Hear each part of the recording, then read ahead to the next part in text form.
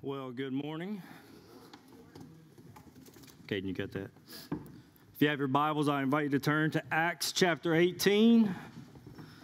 This morning we get to begin studying Paul's crazy relationship with the church of Corinth. And so, and as you're flipping there, we have another baby that will be here very soon at the end of December. If I can get Hayden and Emily White to come up, they got a baby girl that'll be here into December.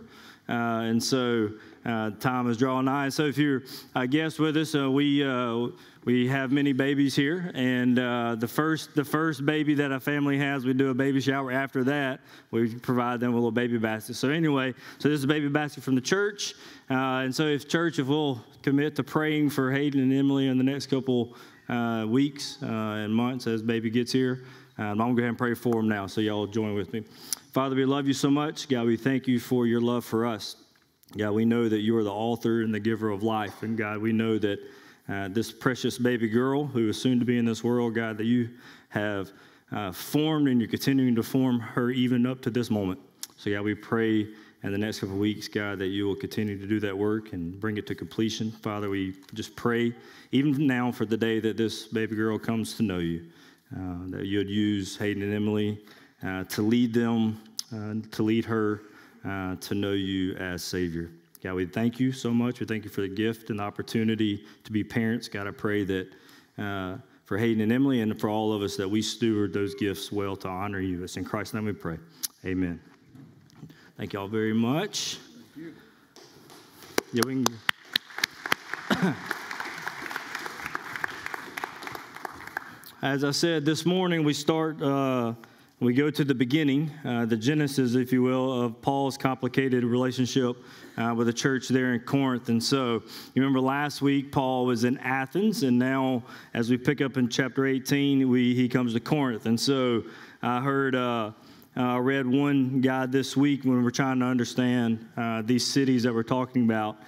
So last 2 weeks we were in Athens, and then this week, and we'll be in Corinth the next week, and then we'll eventually get to Ephesus, and we hear eventually where Paul wants to get to Rome. And so one of the ways that this guy I was reading kind of brought it to where we can understand Athens was like Boston. It was like the intellectual capital, if you will, that Corinth was kind of like New York City in its commercial capital. Ephesus was like Los Angeles being the pop culture and the cult center, and Rome was like D.C., the political empire, if you will, there. And so when we come to Corinth, now we're at a place in which is filled with idolatry, like what we saw in Athens, but a little bit more in the immorality. So we'll get to that in a moment. But let's begin to read in chapter 18, beginning in verse 1. It says, "After this, Paul left Athens and went to Corinth, and he found a Jew named Aquila, a native of Pontus, recently from Italy, with his wife Priscilla, because Claudius had commanded all the Jews to leave Rome. And he went to see them, and because he was of the same trade, he stayed with them and worked, for they were tent makers by trade. And he reasoned in the synagogue every Sabbath and tried to persuade Jews and Greeks. When Silas and Timothy arrived from Macedonia, Paul was occupied with the word, testifying to the Jews that the Christ was Jesus. And when they opposed and reviled him, he shook out his garments and said to them, 'Your blood be on your own heads. I am innocent. From now on, I will go to the Gentiles.'" And watch what Paul does. So you think here's this big moment here. I'm done with you. I'm leaving this place, and this is what he says. And he left there and went to the house of a man named Titius Justus, a worshiper of God. His house was next door to the synagogue, so he didn't go too far from the Jews. But anyway, Crispus, the ruler of the synagogue, believed in the Lord together and his entire household. And many of the Corinthians, hearing Paul, believed and were baptized. And the Lord said to Paul one night in a vision, "Do not be afraid, but go on speaking and do not be silent. For I am with you, and no one will attack you to harm you. For I have many in this city who are my people." And he stayed 1 year and 6 months, teaching the word of God among them. Let's pray. Father, we love you. God, we thank you for your love for us. God, we thank you for this word. We pray now that you give us eyes to see, ears to hear, and hearts to believe.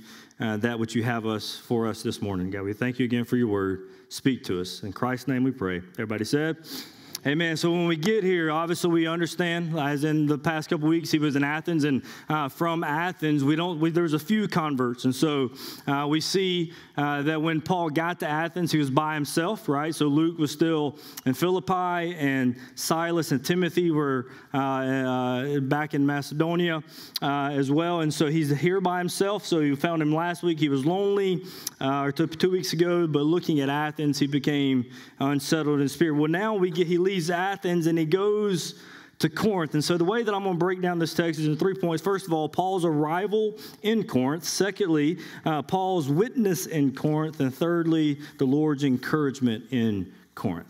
I'm thankful for these passages about the Apostle Paul, because oftentimes we oftentimes hold these guys in the Bible as like some unattainable standard. Like these guys are like superheroes. They don't feel, they don't hurt, they don't doubt, they don't struggle. They're just all zealous all the time, always bold, always on fire, never have an off day. They wake up every morning in gospel mode, ready to preach the gospel, to love the person who hates them. Like these guys are just superheroes. But what we've seen definitely in Athens and now in Corinth is we see a man who's human.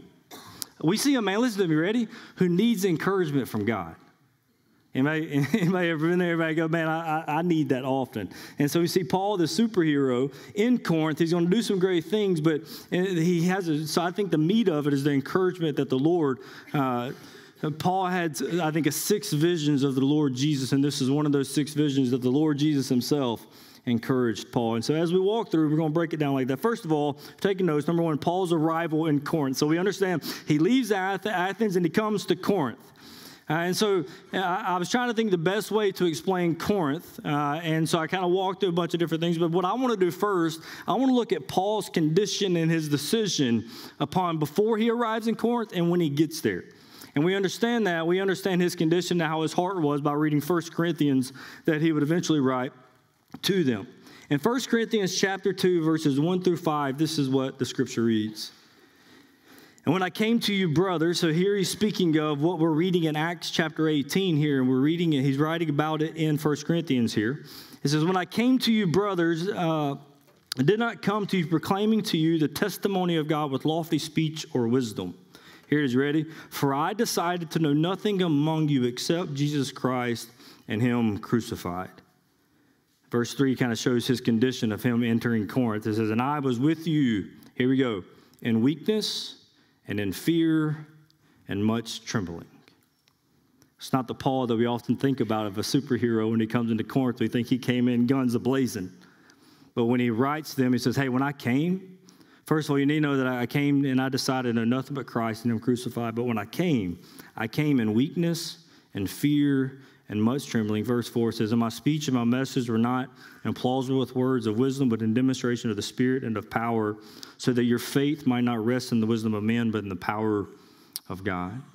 And so Paul's condition when he came to Corinth wasn't, like I said, he was coming in with a 6-shooter. He came in and he told the Corinthians, I came in, I was weak, I was fearful, and I was trembling. So I began to ask the question, why was Paul in that condition? When Paul comes into Corinth, why did he come in weakness and in fear and much trembling? And obviously, I think we can look at his journey so far in the second missionary journey. It would leave a man kind of discouraged, right? It would leave a man kind of like, man, what's going on here? I thought I get somewhere and God starts working, and all of a sudden I get ran out. He's now by himself. He's probably frustrated. He's probably, like I said, frustrated. There's a lack of traction. The trip hasn't been going as necessarily as good as he thought it would. And so when he comes into Corinth, he's carrying the weight of him. His brothers that are on this journey with him, they're some 50 miles away from him now. He's by himself, or he's actually more than that. He's 50 miles away from Athens now in Corinth. And so over 100 miles to his closest buddies who are supposed to be his compadres, and he finds himself all alone, and he comes, and obviously there's weakness, fear, and trembling. But I also think when he got into Corinth, it wasn't just what he had experienced, but what he was looking at. The mountain that he was going to have to cross in the city called Corinth. the darkness and the depravity and the immorality that he saw when he looked at the city of Corinth, and he was fearful and even trembling, and he was in weakness when he saw the condition of the city, of its immorality, its idolatry, and its pride. Corinth was the leading commercial city in the city of Greece, to where Athens was the religious capital and intellectual capital, if you will. Corinth was the commercial capital. It was ultimately, I'm not going to pull up a map. I'll let Luke, I'm going to designate Luke as the all-time map guy now. He's very good at it. But anyway, ultimately, Corinth made like a land bridge between Greece and the Peloponnesian Peninsula. And so all areas of trade had to come through Corinth. Luke's illustration was kind of like, it was like New Orleans. It only exists because it's set between two bodies of water, and it needed land there, and they were just there for trade. And so ultimately, Corinth was the commercial capital of the city of Greece. There was two ports, and it was so crazy that because it was a land bridge, what they would actually do, instead of sailing around to get to the other side, if you will, there was a danger. They would literally, at one port, take the ship out of the ocean, put it on wheels, if you will, and just drive it across Corinth and go into the other bay. It was that convenient. It was much easier to go through Corinth that way. And so needless to say, Corinth was busy. It was wealthy. It was self-sufficient, if you will. It had its own thing going on. It was full of sailors that came from everywhere. Like I said, it connected Greece to the Peloponnesian Peninsula. It commanded trade from all directions. It was also the seat of the proconsul of Rome. So there was a lot of Roman influence there, obviously. In Paul's time, there was not a building there that was probably around 100 years old. It would have been the oldest building, because in 146 BC, it was destroyed by the Romans. In the 44 BC, Julius Caesar began to build it. So we see that it was full of commerce and money everywhere, but it was also full of idolatry. There was a temple there called the Acropolis, which was the place where they worshiped the goddess of love, Aphrodite. And the temple there had 1,000 what they call priestesses, and what they would do is there were 1,000 prostitutes that would go down into Corinth, and that's what they did. It was everywhere. It was the home of the Isthmian Games, which was second to the Olympics. And every 2 years, athletes would come in to Corinth to participate in these games. The wicked living, the immoral living in Corinth was so well known that to live immorally in that day, you had been called a Corinthian, even if you're from Corinth or not. Any time that a Corinthian was in a play, he or she was drunk. The actor would act drunk because that's how you distinguish, oh, they're from Corinth. It's a wicked place. And so you see when Paul gets there, not only is he tired and helpless and weak, but he's also seeing the job and the task ahead of him. This place is full of immorality and idolatry and pride. Corinth was openly immoral. What I mean is, the normal way to live in Corinth was to live immorally. If you didn't live immorally, then you were the outcast. You were the strange one. And not even that, more than that, it wasn't just that, but even in the relations, their sexual relations, is whenever we actually see it in 1 Corinthians chapter 5. And I would love to say that after Paul's visit here, Corinth just got their act together and everything was perfect. But even when he's writing his letters back to Corinth, after the church was established, he was still dealing with issues that they brought in from their culture. Corinth was proud. They were wealthy and self-exalting. And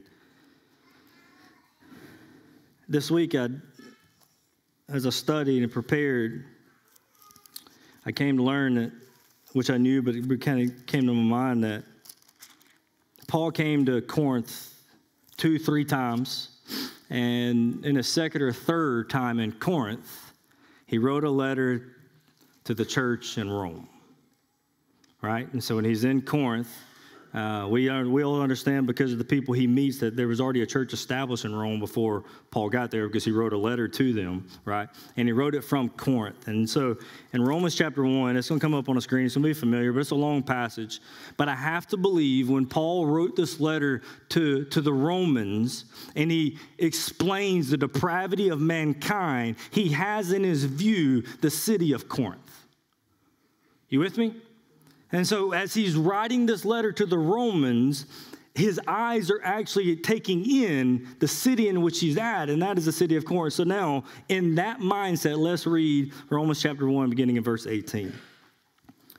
So it's a lengthy passage, but I think the word of God will paint the context of Corinth way better than I can. So you ready? For the wrath of God is revealed from heaven against all ungodliness and unrighteousness of men, who by their unrighteousness suppress the truth. For what can be known about God is plain to them, because God has shown it to them. For his invisible attributes, namely his eternal power and divine nature, have been clearly perceived ever since the creation of the world in the things that have been made.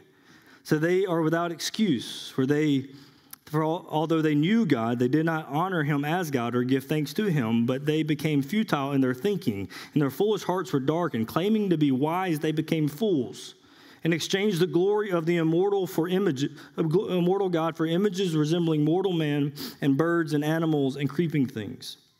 Therefore, God gave them up in the lust of their hearts to impurity, to the dishonoring of their bodies among themselves, because they exchanged the truth about God for a lie and worshiped and served the creature rather than the Creator, who is blessed forever. Amen.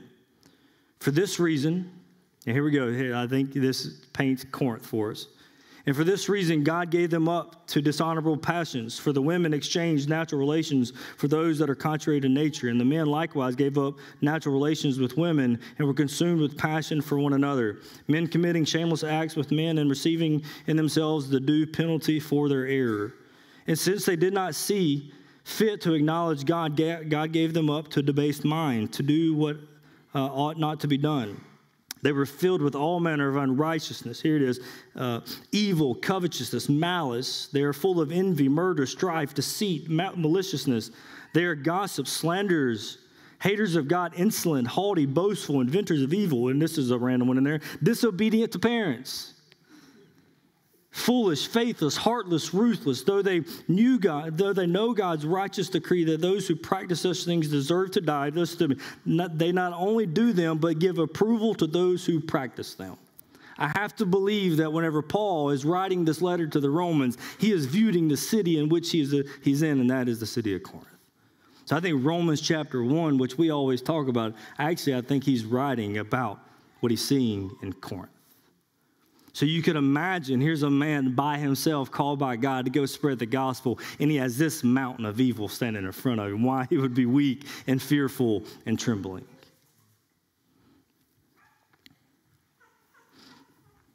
Corinth, as I said, was full of idolatry, immorality, and pride.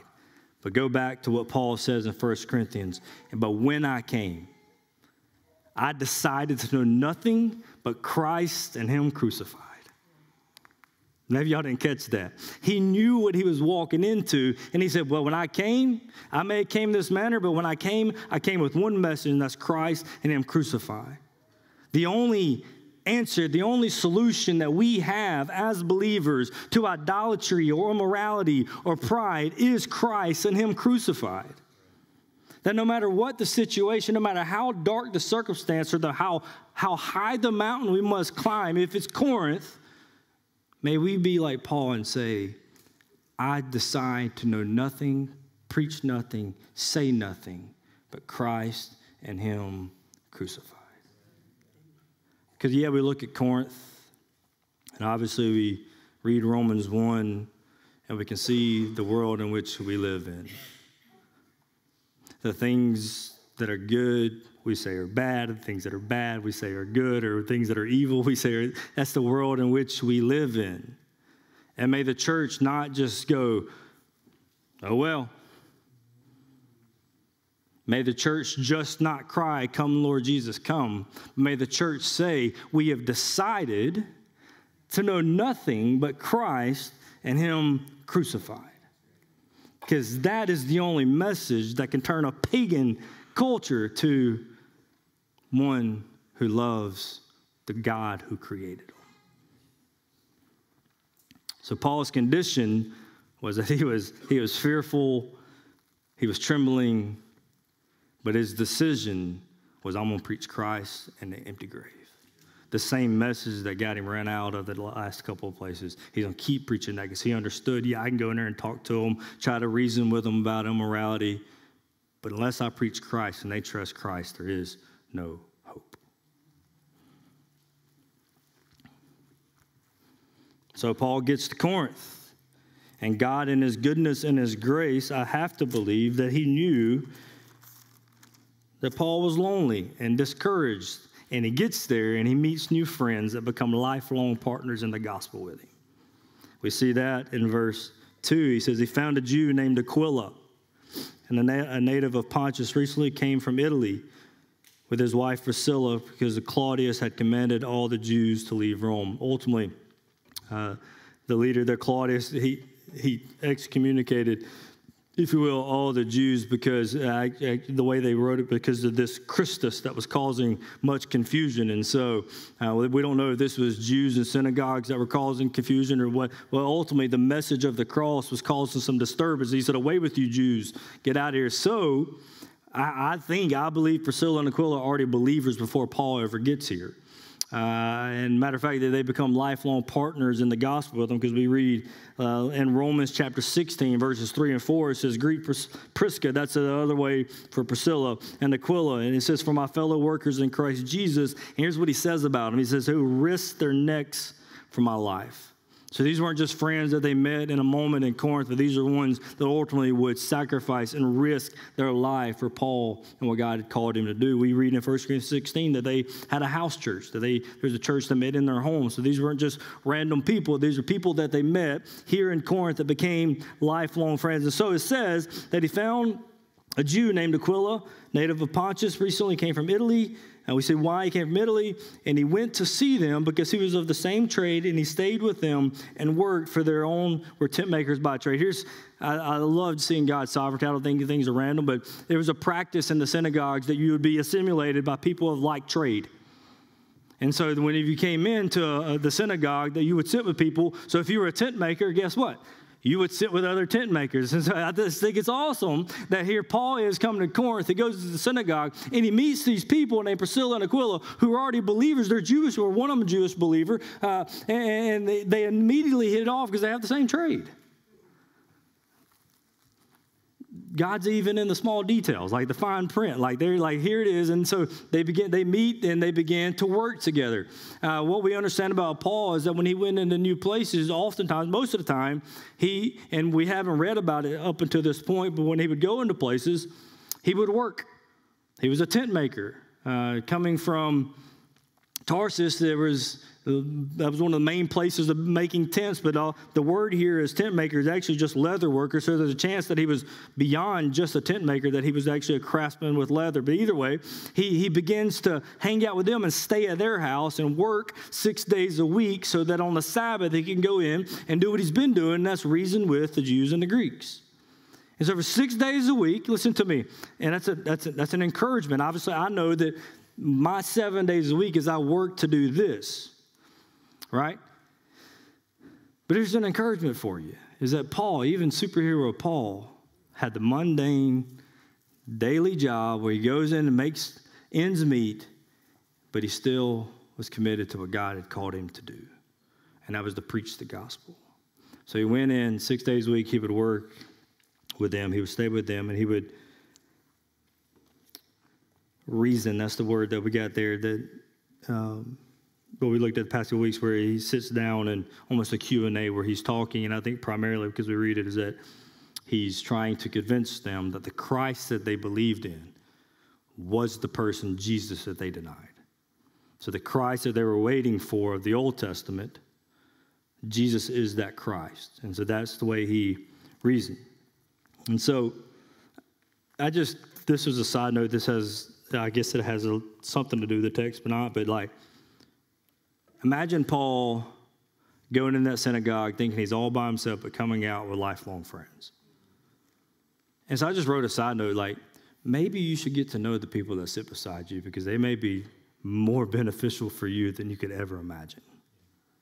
And oftentimes we come into our church and we sit down by the same people every week, which is not a bad thing. But the reality is there may be people even in our congregation who you've never spoke to, but that could be a Priscilla and Aquila for you. And so anyway, that's just a side note. That's not to meet the text. But anyway, so Paul, secondly, we see that he is witness in Corinth. And so we see that. I got a little ahead of myself. But verse 4 says he reasoned with them in the synagogue every Sabbath and tried to persuade. There's a reasoning, but his reasoning or clarifying or Q&A is so that he could persuade. Because oftentimes what we see, definitely in this text, is that sometimes, or majority of the time, whenever Paul preached to Gentiles about peace and hope, they would, yeah, that's awesome.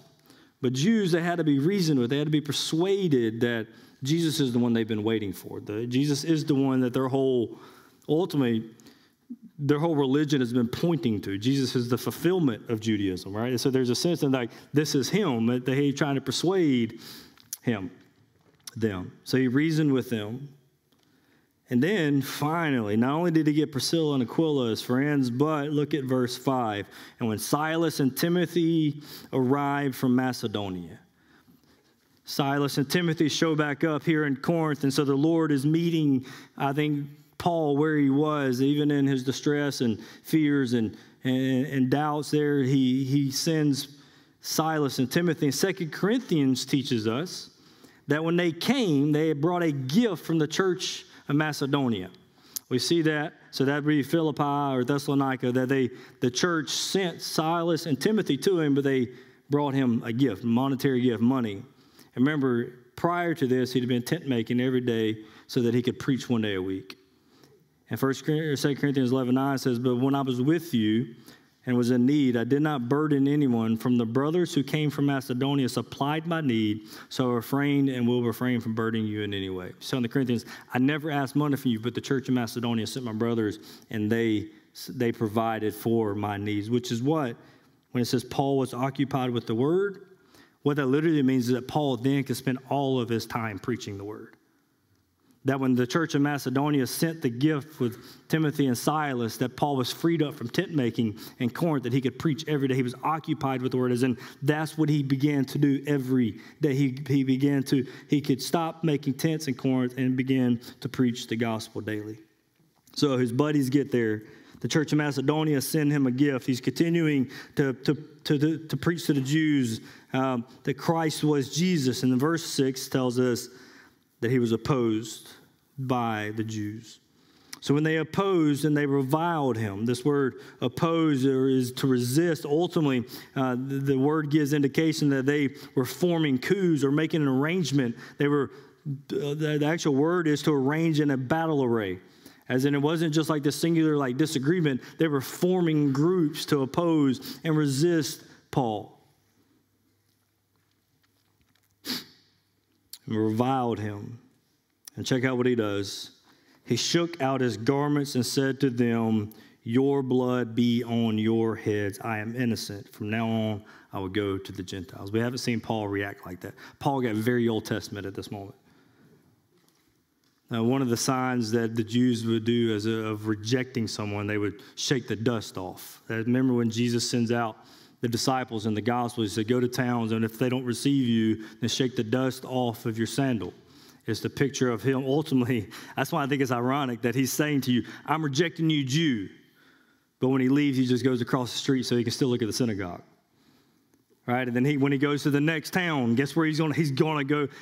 But I think here what we're seeing is this, I just thought of this very Old Testament feel with him, almost like an Old Testament prophet, and then God meeting him in a vision like he would Old Testament prophet. But anyway, sorry, that just came across my mind, and I had to chase it down for a second. But he says, your blood be on your own heads. And this is, I think, a great picture of actually an Old Testament prophet named in Ezekiel chapter 33. Some of us are probably familiar with the watchtower in Ezekiel. If you're not familiar, I'm going to read Ezekiel 33, 2 through 5. It says, the Son of Man, Speak to your people and say to them, if I bring the sword upon the land, and the people of the land take a man from among them and make him their watchman. And if he sees the sword coming upon the land and blows the trumpet and warns the people, then if anyone hears the sound of the trumpet and does not take warning, the sword comes and takes him away. His blood shall be upon his own head. He heard the sound of the trumpet and did not take warning. His blood shall be upon himself. But check this. But if he had taken the warning, he would have saved his life. This is ultimately what I think Paul is saying. I have blown the whistle. I have blown the trumpet. And you have chose not to listen to it or respond to it. Therefore, I'm not guilty of where you end up in eternity. That, hey, think about that for a moment. He's coming and he's reasoning and finally says, your blood's on your own head now. And in this passage, I'm going to go ahead and kind of we see two inscrutable truths in this passage. You maybe saw it when I was reading it. Well, it's something that constantly happens. Both first one that we see here, and this is man or woman, but man and woman will be held responsible for what he or she does with Jesus and his gospel, aka man's responsibility. That every person on the face of the planet, especially, don't let your mind automatically go to the mountain in India. We'll get there eventually.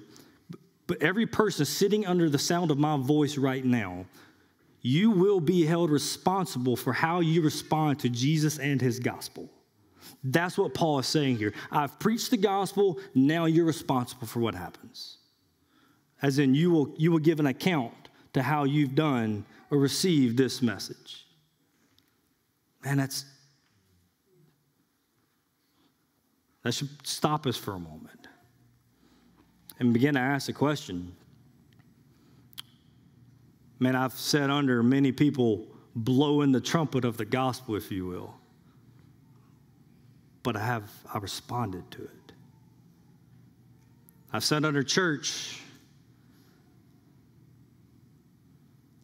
I know all the right things to say and do, but I've made Jesus the Lord and leader of my life.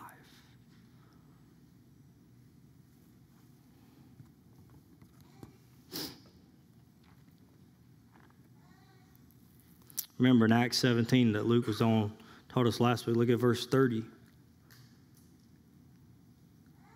The times of ignorance God overlooked. So check that for a moment. So before Christ and his appointed time, that God he overlooked man's rebellion and idolatry, if you will. Not that he didn't take it to account, because I want to show you something. Everything he overlooked, he poured on his son at the cross. Let's don't think about a God who didn't take sin serious back then. He did. But he built up a wrath that ultimately his son drank on the cross. But in times past, he overlooked ignorance. But now, he commands all people everywhere to repent. Why? Because he has fixed a day on which he will judge the world in righteousness by a man whom he has appointed, and of this he has given assurance to all by raising him from the dead. So there is a fixed time in which God will judge the world. And the one who's going to be judged, or the one who's going to do the judging, is the one that he raised from the dead. Who is that? Christ Jesus. And so upon this text, what I'm beckoning, what I'm urging is, man, if you haven't trusted in Jesus, I want to be the guy in the watchtower this morning and say, listen to me, one day you will give an account to what you've done with Christ. Will you please trust in him as your Savior? Eternity is too long and too real to play games with it. I don't want to be the preacher that says the blood is on your head, but what I'm asking you, I'm pleading with you, is trust in Christ, because one day all people will stand before him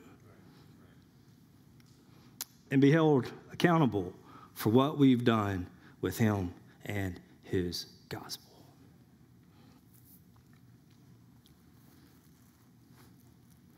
So Paul was opposed, and he turned to the Gentiles. Said he went across the street, but when he went there, he saw his first converts in Corinth. We meet a guy named Titus Justus. It says he's a worshiper of God. Well, that means he attached himself to the synagogue and to God. We've seen it already with Lydia. It was someone who wasn't a Jew, but at some point got fed up with all this idolatry and all these unknown gods and foreign gods and all that, and began to attach themselves to the God of the Jews and to the synagogue. He was open to the things of God if he just had not been saved yet. And then it says that Crispus, the ruler of the synagogue, believed in the Lord together with his entire household. Check this. And many of the Corinthians, check out the order here. They heard. What did they hear? Christ and him crucified. Because that's what he said he decided to know when he got there. In the synagogue, what was he preaching? He was preaching Christ, Jesus as the Christ. And here he's preaching the death and resurrection of Christ. It says many of them heard it. And then they believed. They heard it, they believed it, and then they were baptized. So we see Paul's witness in Corinth. And you would think at this moment that Paul, maybe his spirits were lifted a little bit. Right? He comes into Corinth just like, this is going to be tough. And then he meets Priscilla and Aquila. Silas and Timothy get there, and they give him a gift. You think he's there. At that point, he don't need any encouragement. He's got all the encouragement he's ever had. But the third thing we see in this text is that the Lord's encouragement to Paul in Corinth. Look at verse 9. And the Lord said to Paul in a vision, here's a command, do not be afraid, but go on speaking, and do not be silent. Do you know what that verse suggests to us? That even though people had just got saved, that Paul was still fearful. Why would God command him not to be afraid if he wasn't dealing with fear? And the second thing is that God commanded him not to be silent. So I think that Paul was probably even wrestling in his own heart and mind. Maybe I should be quiet for a little bit so things just kind of settle. The dust settles a little bit. But in the midst of that fear and discouragement or whatever's going on, and maybe even I'm not going to keep talking. I'm just going to let things settle down. The Lord, in a vision, Christ speaks to him and says, hey, do not be afraid and do not be silent. And I can imagine but God, I know you told me that I'm gonna have a tough time and I'm gonna be persecuted and I'm gonna be that kind of a deal. But I'll go through much suffering to enter the kingdom. But the Lord attached 3 promises to that command that I think the reason Paul was able to stay there for a year and a half is because of these promises that were attached to that command. First of all, he says, do not be afraid, do not be silent. Again, this helps us see that, and remember that Paul was a human. Here are the promises. Number 1, we see it in verse 10. The first one is that for I am with you. And Paul's discouragement, and maybe even his fear to keep moving forward, even in his thinking, maybe I should just hush for a little bit. God says, no, don't be afraid. And do not be silent, because I will be with you. God promised him his presence. Very equivalent to Matthew 28, the Great Commission. I am with you, even to the ends of the age. In 2 Timothy, Paul says it like this. 2 Timothy 4, 16-18 says, at my first offense, no one came to stand by me, and all deserted me. And may I not be charged against them. Verse 17, but the Lord stood by me and strengthened me, so that through me the message might be fully proclaimed, and all the Gentiles might hear. Paul said, he promised me in Corinth that he's going to be with me, and I can give testimony that even though everybody else deserted, he stood with me.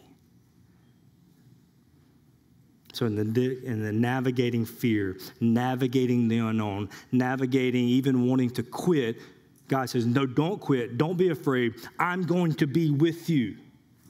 You can do nothing to make me leave you. Not only that, but he promised him this, which is a big deal for Paul, and no one will attack you to harm you. He wasn't attacked physically whenever he was in Corinth. Somebody else was, we'll see next week, but he wasn't. He promised him his protection. Not only did God say, keep going, don't lose heart, keep preaching, I'm with you and I'm protecting you. I've got you. Say, Justin, well, what about like when he was shipwrecked or when he was stoned? God said, I'm protecting you here. And here's the good news is that sometimes his protection doesn't look like we think it should. Like, now, if he was really protecting me, then I wouldn't get sick. If he was really protecting me, then this really wouldn't happen to me. If he's really protecting me, then we have a different view of protection. I think oftentimes God in his sovereignty and his omniscience, he protects us even by taking things away from us from something that could be even worse. We may not have eyes to see it, but I believe the Bible teaches me that he's working all things for the good of those who love him and are called according to his purpose and for his glory. Isaiah, we read that no weapon that is fashioned against you will succeed. You shall refute every tongue that rises against your judgment. Here it is. This is the heritage of the servants of the Lord, and their vindication from me, declares the Lord. The heritage of the saints is that no weapon formed against shall prosper. And then here's the second part of that paradoxical truth, if you will, man's responsibility. This is the third promise. He says this, for I have many in this city who are my people. Uh-oh. Here we go. That there are people in this city who are mine. They just don't know it yet. So on one side, we see where man's completely responsible for his decision. But here we see that God appoints people to salvation even before they hear the gospel. That God in his sovereignty has elected people to salvation is the word that we don't like to say, but we see it in the text here, is that there are people in Corinth who God says, those are my people. Which, let me step to the side for a moment. Many people say, well, if God's sovereign, then why should we go preach? If he chooses everything, what's the purpose of preaching? No, listen to me. The fact that there was elect in the city necessitated the fact for Paul to go preach the gospel. Because nobody comes to faith without the preaching of the gospel. Matter of fact, Paul says in Titus, I think, that his job is to preach for the sake of the elect. So that those who God has appointed to salvation, they can hear and they can receive and they can believe. Say, Justin, what are you saying, bro? God reminds him of his purpose. I said the text speaks of two inscrutable truths that it does not, I wished it would, but the Bible doesn't harmonize them. It doesn't say where God's sovereignty ends and man's responsibility begins. It presents both. And I heard this actually say, Justin, you say that God elects and appoints men to salvation? Yes. You said man will be held responsible for his actions and decisions? Yes. Which one is it? Yes. The answer is both. And this is an analogy I heard this week, is that any time that God makes himself known on our level, we must leave room for paradox. Because in our little pea brains, we can't fathom it. We can't understand it. But when the all-sovereign God, the self-sustaining, self-existing creator of the universe, the very God who the wind doesn't blow without his permission, in a moment he can hear every single one of our hearts and minds all at the same time. Anytime that God condescends and comes to our level, we will not grasp it all. So Justin, give me an example. All right, well, who wrote the book of Acts? Some say Luke. But I thought the Holy Spirit inspired all of it. It's a paradox. It's a sense in which, yes, it is God breathed, but those words were in the side of whose head? Luke's. Think about the incarnation. How can Jesus be 100% man, 100% God? Nobody can be 200% of anything, but he is.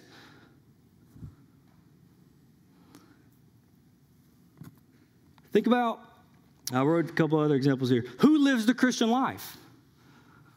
right? Who lives a Christian life? Is it, I do. No, it's his power in me that does it. There's a paradox that we don't quite understand because our pea brains will explode if it all gets in there. And here's another one. Am I sanctified or am I being sanctified? Has God already set me apart and sanctified me, or is he continuing to sanctify me? So anytime I believe that God lowers himself, our brains can't wrap around it. But what we have to be humble enough to say is that God is sovereign in salvation, and the man is responsible for what he does with the gospel. And that's what I believe. Why? Because that's what the Bible teaches. I'll never say it's black and white this, because it's not. They're both there. And here's the good news, that no matter what I believe about that, the Bible says that whosoever call upon the name of the Lord will be saved. As in, I don't have to know who it is. I'm just responsible for preaching the gospel. And if anybody desires to know Jesus, he will save you. Listen to me. If you have this desire in you to know Jesus, listen to me. He's appointing you to salvation. That's how freeing that is. Listen to me. If you feel like, Justin, you know what? Blood is going to be on my head. And God's calling you right now. Listen to me. Believe in him. He will save you. That's the good news of the gospel. I don't have to understand it all. I just have to know that God's who does the work. I need to keep moving forward.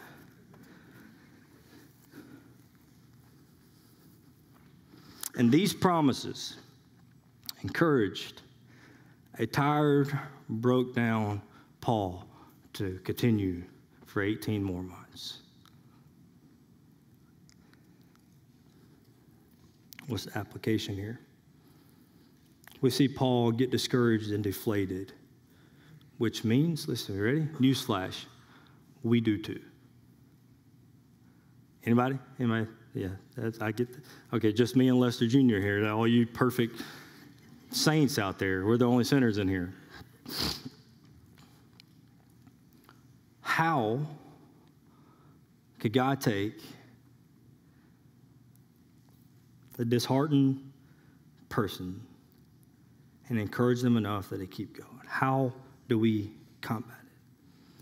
Many people have heard of Spurgeon, but a lot of people don't know that Spurgeon dealt with a lot of depression and fears and anxieties. We know him as the prince of preachers that stood on the stage and preached the most eloquent sermons. But all people don't know is that he suffered bad from depression and things like that. And he writes a lot about it. And this is what he said.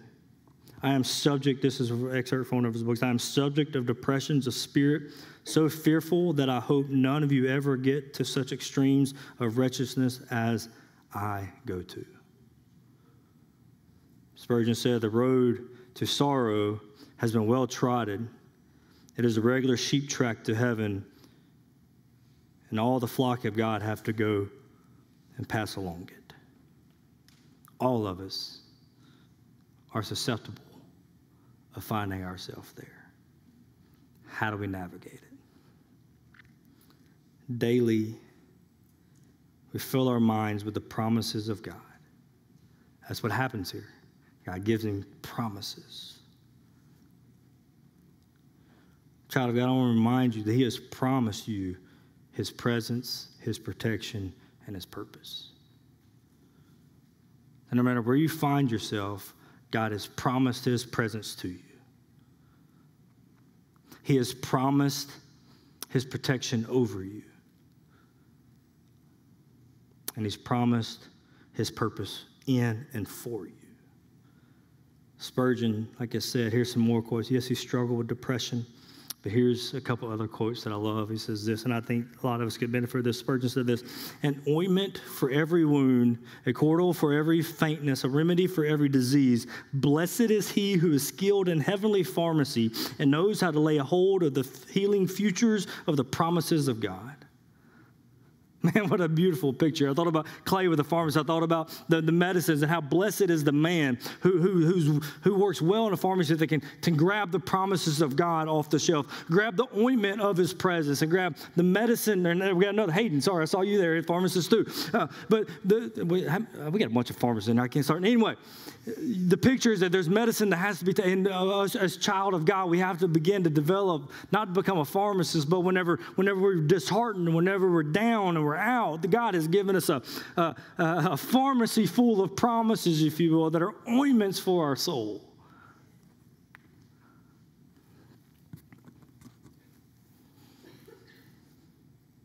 Spurgeon also said this: to be cast down is often the best thing that could happen to us. That when we feel our humanity and our frailty, anyway, you know what I'm trying to say. That it's a gift of God to lean on, to teach us to lean on the cane of God's grace. What a beautiful imagery there. That when we're down, are the crutches of God's grace, if you will. It's a gift to know our weakness. So how do we? I don't remember how I wrote it down, but press into God's word. Whenever life is overwhelming, when life is disheartening, we may not be like Paul, that the Lord wakes us up and says, hey man, I'm with you, bro.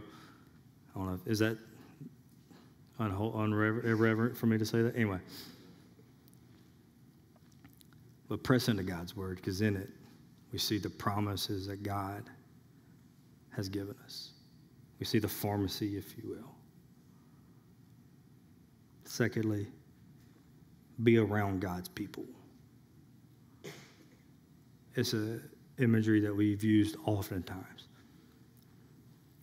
Psalm says that God is our refuge, a well-proven refuge. You think about a refuge as something that we can physically see, right, that we can run into.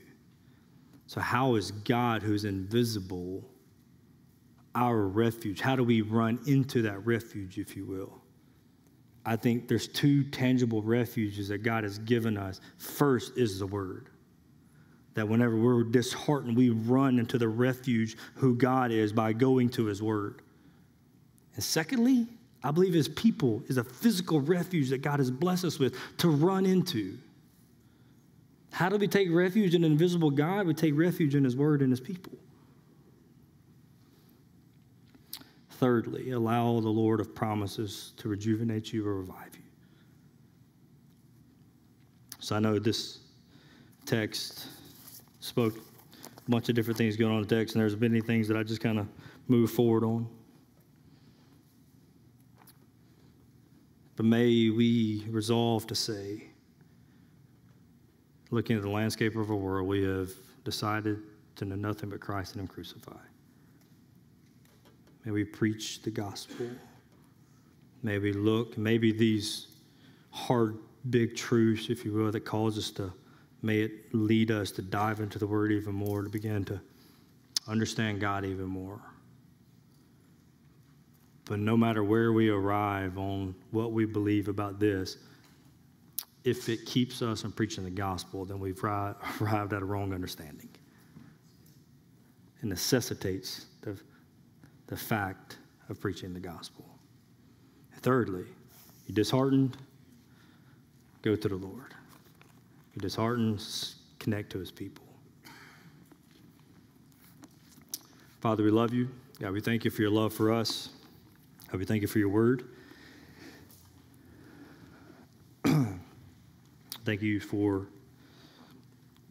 God, I thank you that you're God and I'm not. And God, that I don't have to understand you completely, and I can't.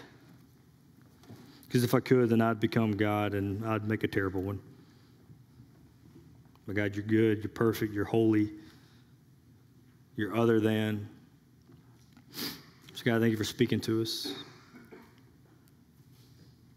God, I thank you that we can look to your word and just walk through it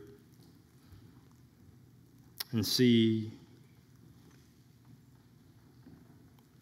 your plan, your purposes.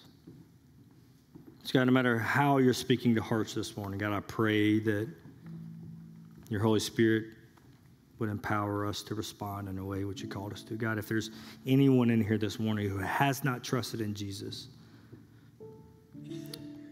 it may be a strong watchtower trumpet blowing, but God, I pray that today that they would see the reality of their condition and they would trust in Jesus.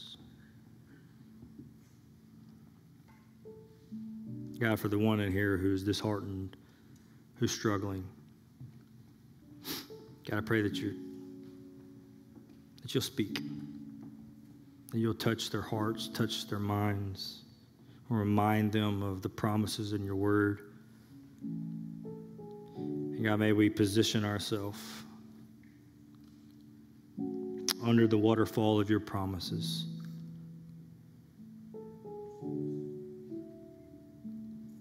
Until our souls are rejuvenated.